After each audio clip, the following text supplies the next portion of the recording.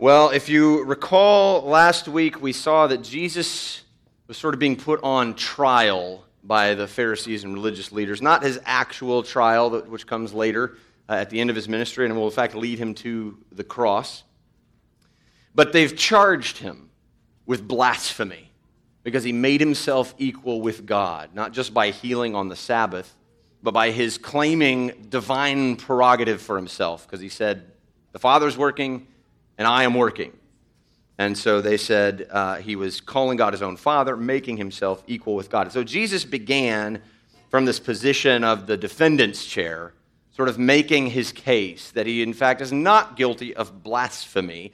And the only two possible reasons that he would not be guilty of blasphemy were if he in fact were not claiming equality with God. And he said, oh, actually, you guys misunderstood.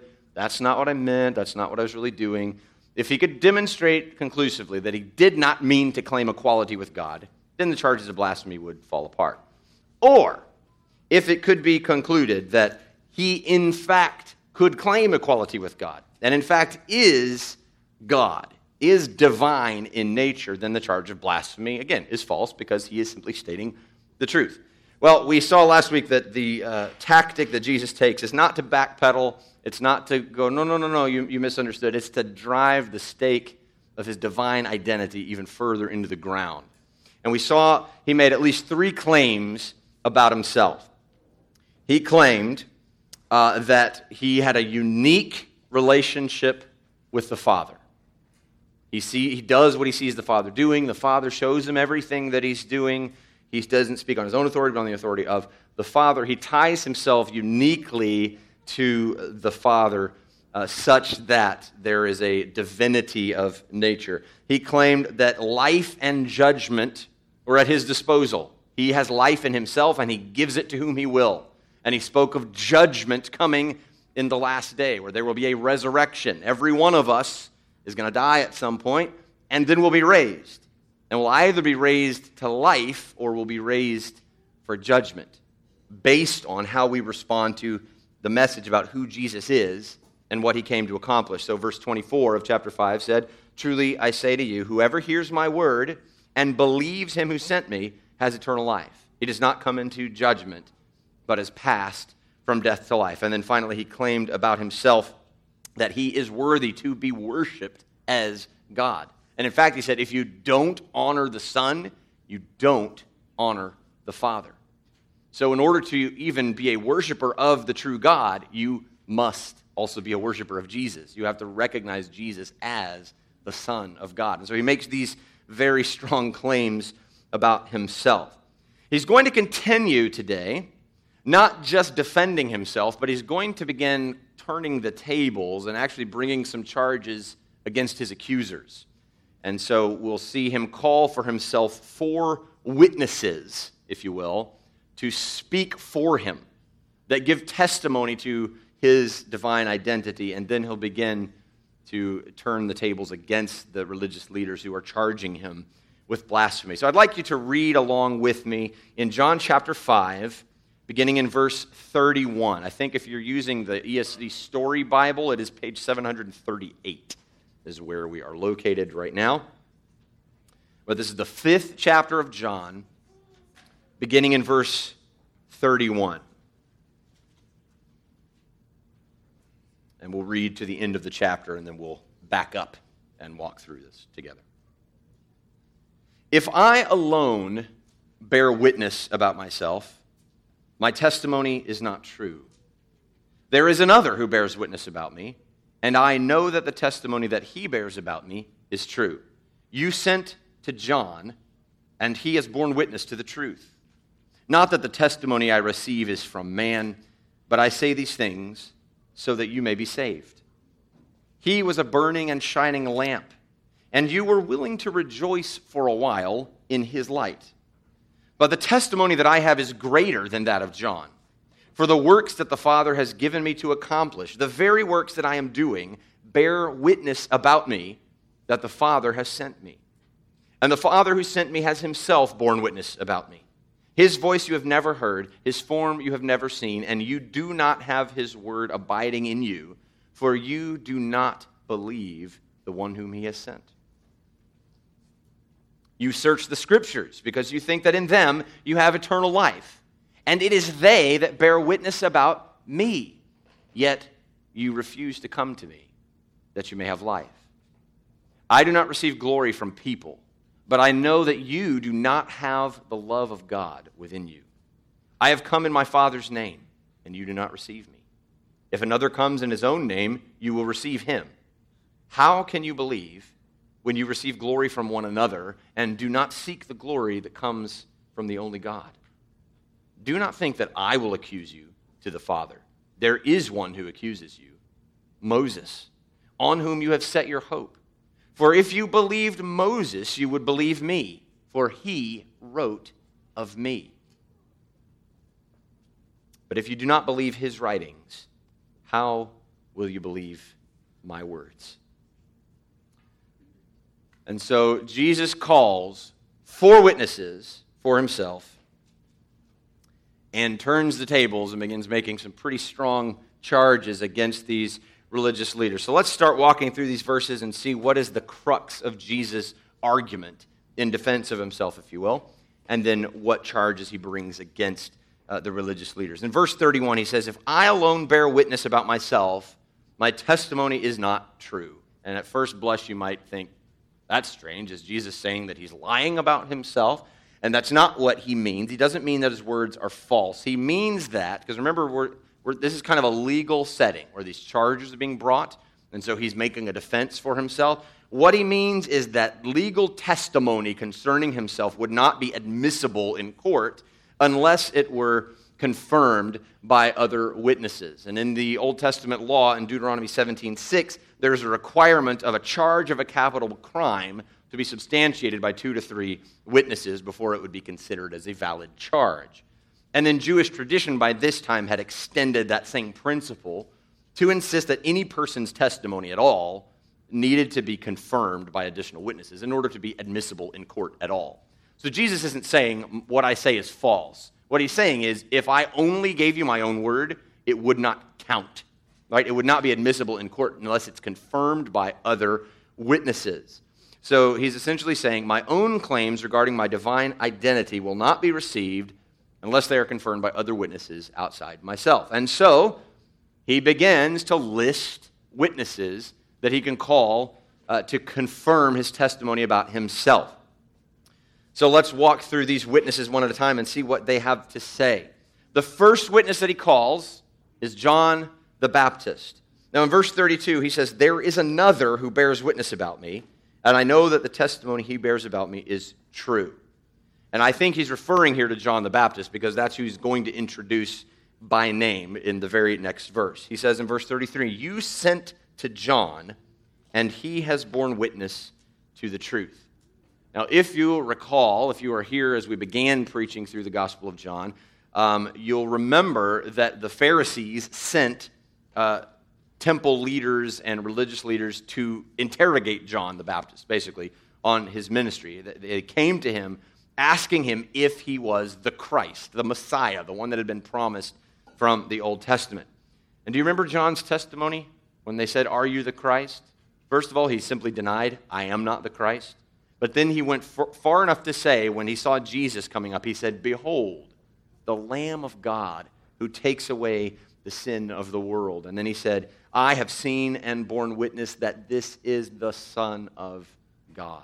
So John the Baptist, in his own baptizing ministry, was simply serving the purpose of highlighting and spotlighting the person and ministry of Jesus. Jesus has these kind words to say about John in verse 34. He says, verse 35, "He was a burning and shining lamp, and you were willing for a while to rejoice in his light."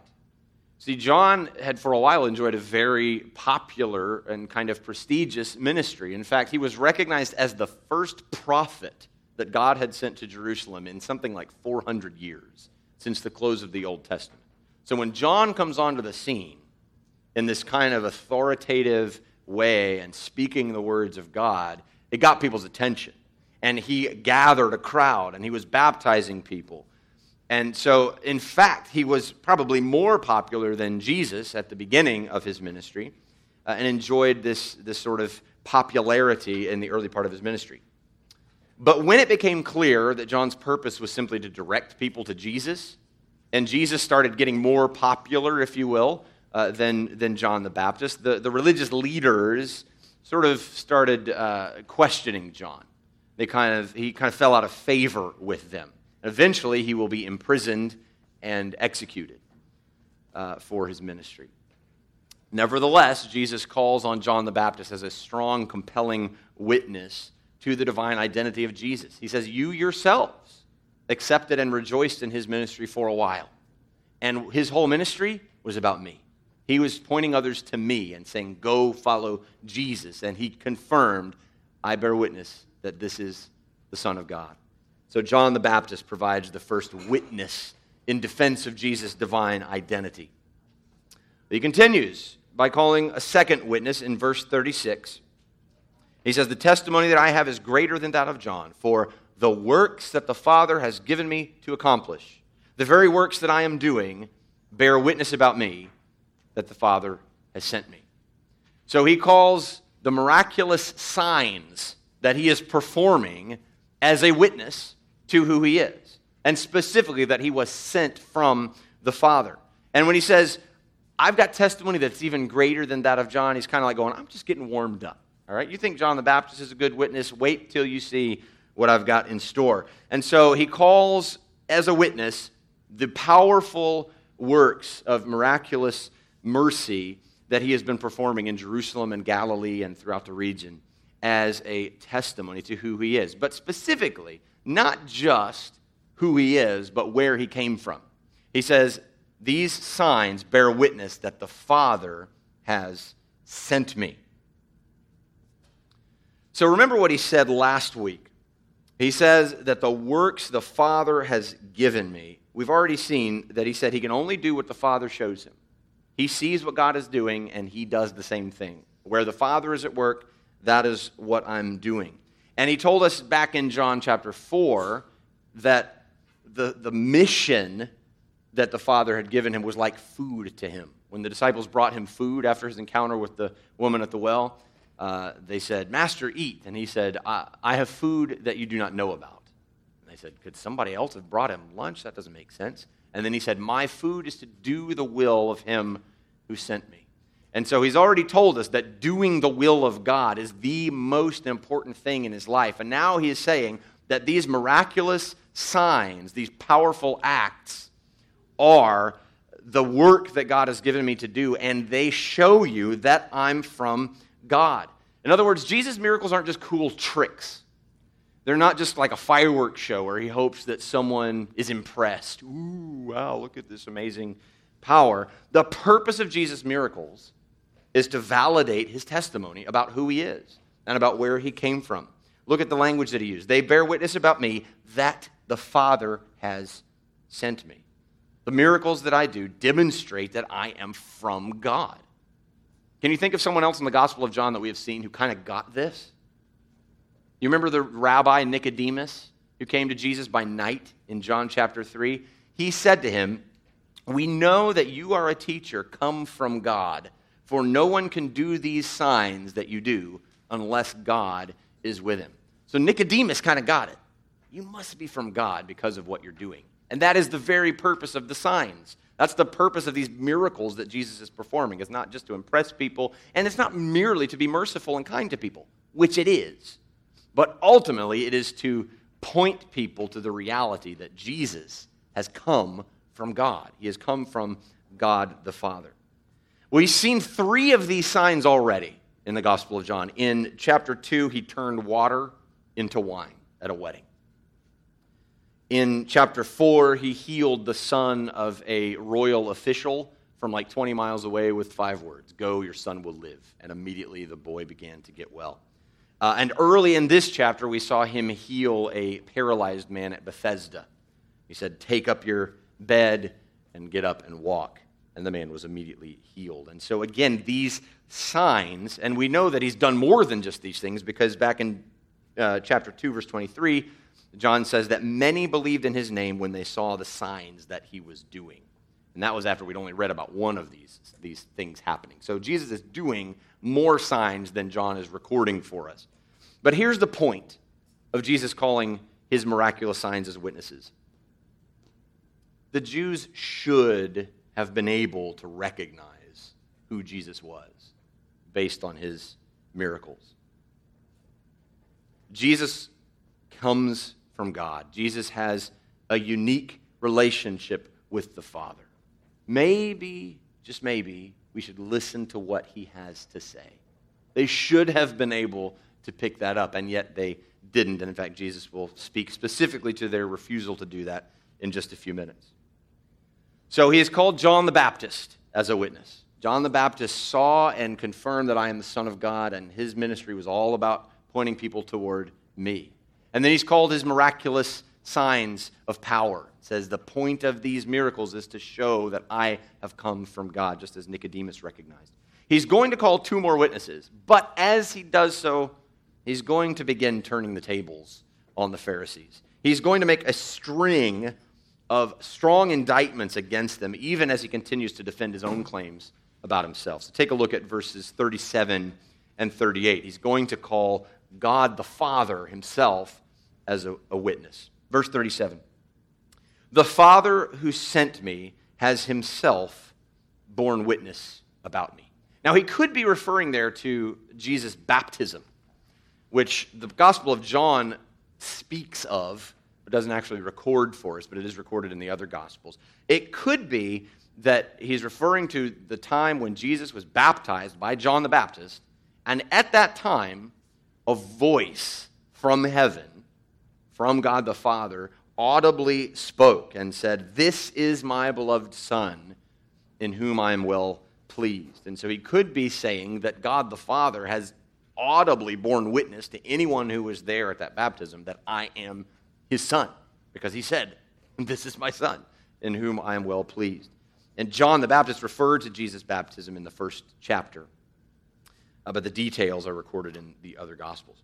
Or perhaps Jesus understands his relationship with the Father to be so intimate and unique that his own presence in the world is tantamount to, or the same thing as, the presence of the Father. And that wouldn't be hard to believe either, based on what he's just told us from verses 19 through 30 about his unique and intimate connection with the Father. When you see the Father working, you see me working. What the Father does, I am doing. If you've seen the Father, you've seen me. He says things like that even throughout this gospel. So the point is, again, they should have been able to recognize him. They should have seen in the person and work of Jesus the presence of God the Father. So now the charges against the religious leaders start rolling in. So he's going to start turning the tables, going, but wait a minute. This is not just about who I am. This is about your hardness of heart. Look in verse 37, the second part of verse 37. He says, his voice, that is the voice of the Father, his voice you have never heard. His form you have never seen. And you do not have his word abiding in you, for you do not believe the one whom he has sent. Now remember, these are the leaders among Jewish religion. These are the pastors and scholars, if you will. These are the elites. These are the top dogs in terms of the religious system. And his indictment to them could not be clearer. You don't know God. That's a strong statement to make of people who are in a position of spiritual leadership and authority. You don't even know him. How do I know that you don't know God? He says, because you do not believe the one whom he has sent, me. Jesus says, you don't believe me, so you don't believe God. You don't know God the Father, or you would recognize me in the signs and in the testimony of John the Baptist and in the testimony of God the Father himself. You would recognize me if you knew God. If you receive Jesus, you receive the Father. If you honor Jesus, you honor the Father. If you place your faith in Jesus, your faith is in God. And so if you reject Jesus, if you dishonor Jesus, you dishonor God. You reject God. That is what Jesus is saying here. And he is charging these religious leaders with that very thing. You don't know who God is. You think you're experts. You think you've got your act together. You think you know what God's word is all about, but you don't even know him. Because if you did, you would recognize me. Hang on, it gets worse. He calls a fourth witness, not just for himself, but really against these religious leaders. In verse 39, he calls the Scriptures. Look at verse 39. You search the Scriptures because you think that in them you have eternal life, and it is they that bear witness about me. Now, I want to pause here because in this statement, Jesus gives us a key, an essential aspect of how to understand the Old Testament. Because when he speaks of the Scriptures to these Pharisees, remember, the New Testament wasn't written yet. Right? The events that we read about in the New Testament are just being lived out. They haven't even been recorded yet. So when he says you search the Scriptures, he means the Jewish Scriptures, the Hebrew Bible, as it were, which we call the Old Testament. So he is saying, you read the Scriptures and you study them and you search them and you think you have eternal life there, and they bear witness of me.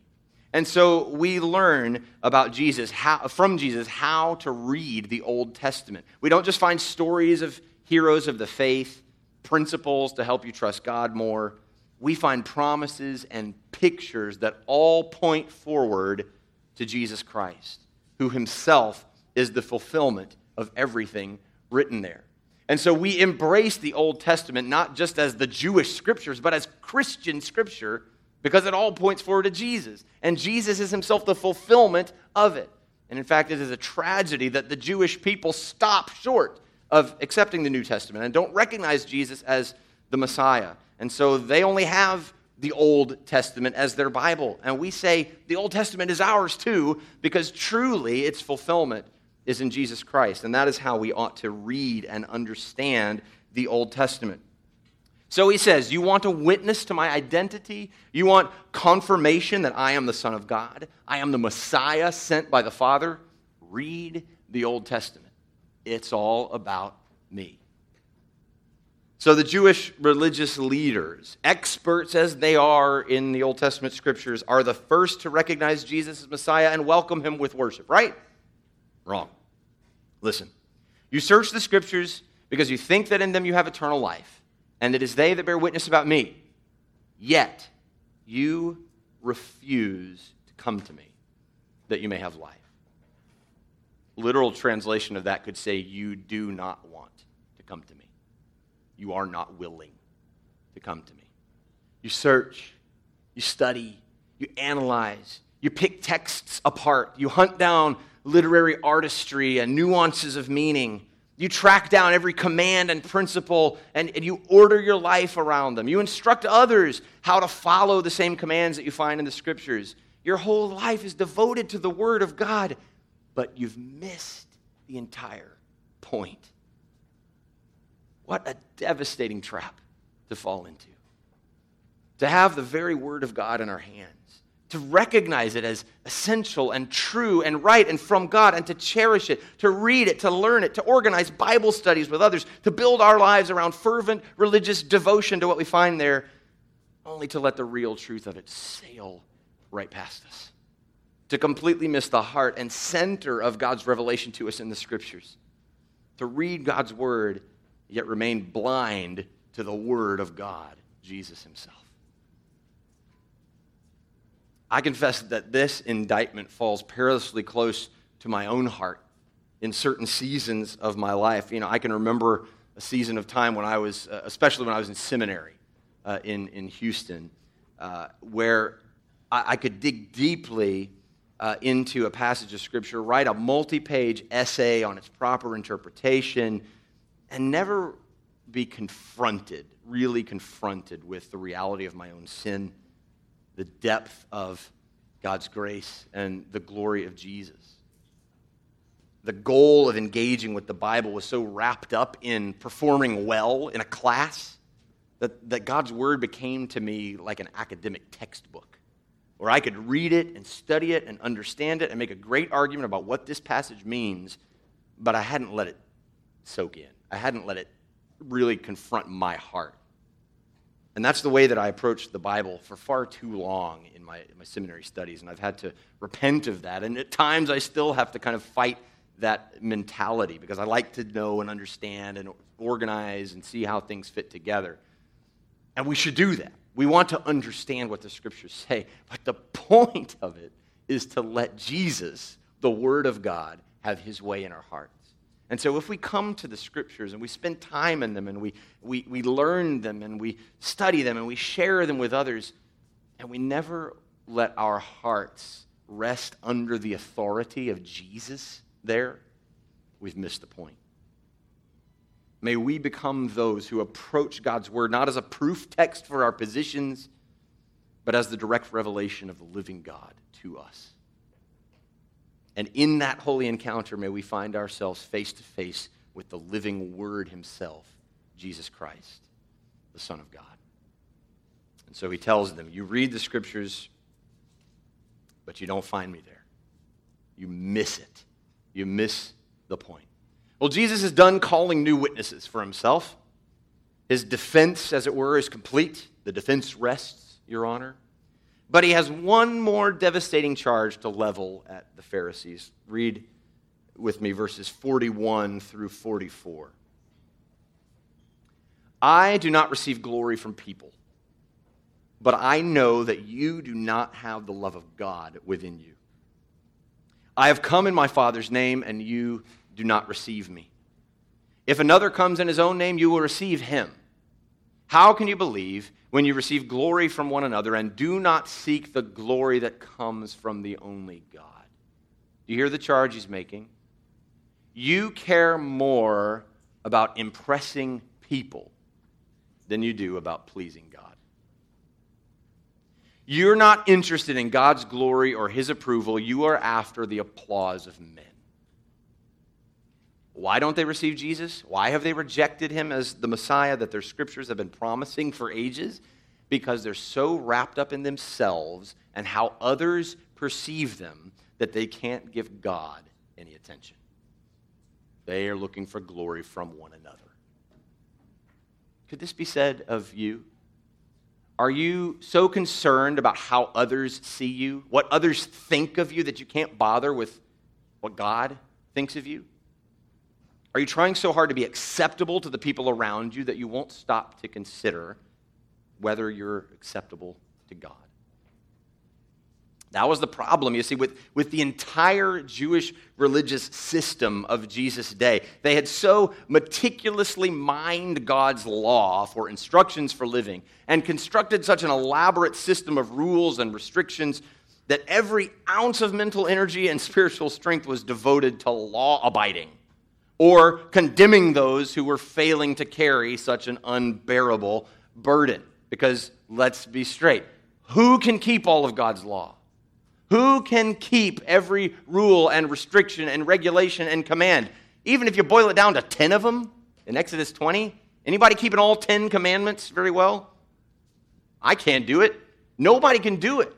It is an unbearable burden, and yet the whole system by this time, when Jesus steps into the scene, is so corrupted and so centered around rule following, law abiding, that they miss the whole point. Jesus steps into the middle of that broken system and says, enough. With his turning of water into wine, he said enough to the rites of purification that the people trusted in and pointed to the blood that he would shed on a cross for the cleansing of sin. With his clearing of the temple in Jerusalem, he said enough to the greed and control that had taken over the sacrificial system and pointed forward to his own death and resurrection as the new place where people could approach God. With his declaration to a rabbi named Nicodemus that people are so broken that they need a new birth in order to enter God's kingdom, he said enough to the empty teaching of the law that promised life and blessing to those who could keep all the rules, and offered a new paradigm in its place: faith. For God so loved the world that he gave his only Son, that whoever keeps all the rules? No. Whoever believes in him will not perish, but have eternal life. To the Pharisees and religious leaders who charged him with blaspheming God for claiming equality with God for himself, he offered this promise: whoever hears my word and believes him who sent me has eternal life. He does not come into judgment. He is passed from death to life. Hallelujah. Good news. But unfortunately, they won't hear it. The last words Jesus utters in his indictment against them are in verses 45 to 47. Do not think that I will accuse you to the Father. There is one who accuses you, Moses, on whom you've set your hope. For if you believed Moses, you would believe me, for he wrote of me. Moses is the hero of the Old Testament. He is the guy that the people of Israel identify with, bar none. He was the great deliverer that led them out of slavery. He was the great lawgiver through whom the covenant to the people of Israel came. Moses is their guy. Moses is the author, by the way, of the first 5 books of the Old Testament, called the Torah, Genesis through Deuteronomy. And he says, Moses, this guy that you set your hope in, that you wrap your identity up in, that you think we are on Moses' side, he says, Moses testifies against you because he spoke about me and you've rejected me. You have missed the point. Moses, if you believed Moses, you would know me. You would recognize me. If you don't believe his writings, how will you believe my words? That's the last thing he says. How will you believe my words if you don't even believe Moses? Moses is your hero. And the Old Testament scriptures, the Hebrew scriptures that you've been trained in and that you've studied and searched and pulled apart and analyzed, you don't even believe them. You don't even believe what's there for you. How are you possibly going to believe what I say? Unless we get high and mighty and think, wow, those Jews, they sure missed the point. We can be just as guilty of this. We can be just as guilty of looking to the scriptures and speaking of spiritual things and thinking about God and talking about God and totally miss the heart of the gospel. Totally miss that the whole point of who Jesus is and why he came was to set us free from the notion that if we just measure up, if we just do enough good stuff, if we just keep the law well enough, that we'll be acceptable to God. Jesus says, no way can you be acceptable to God on your own. You're a sinner, and he's holy. So what Jesus does is bridge the gap. Jesus comes and fulfills the law, obeys the law perfectly in our place as a human being. Jesus comes and he goes to a cross to pay for our sins, to pay the penalty that we had stored up for ourselves of God's wrath against our sin. And he rose back to life to show that sin was defeated, that death had been removed, and its sting is gone forever. And he declares again, if you will hear my words and believe in him who sent me, you will have life. So let's not let this be our story. Let's not turn away from Jesus because our hearts are set on emptier promises and lesser joys. Let's receive him by faith, believing that he is the Son of God, and by believing, have life in his name. Let's pray. Oh, Father, we need your grace. We confess our desperate need. We confess that sometimes we miss the point. Sometimes we come to your word, or we come to you in prayer, or we try to do what's right and pleasing to you, and yet we try to do it in our own strength. We try to do it apart from a true recognition of who Jesus is and who we can be because of what he's done for us. Or we study the scriptures and we come up with a list of rules to follow instead of seeing Jesus there and encountering the Son of God in all of his grace and truth, and letting our hearts reside under his authority. Lord, forgive us and help us. Help us to see Jesus as we come to the Scriptures. Help us to see Jesus in our conversations with one another as we try to encourage each other to live a life that's pleasing to you. Help us not to come out of community and worship services and times together thinking, oh, wow, I've got this long list of things to do. Help us to come away from those meetings and conversations amazed at the mercy that has been shown us in Christ and confident of our position as a child of God, not because we can fulfill the law, but because Jesus fulfilled it on our behalf. And not because we can do enough good things to pay for our sins, but because Jesus paid for our sins in our place on a cross. May we be those who recognize Jesus as the Son of God and place our hope and trust in him and find life in his name.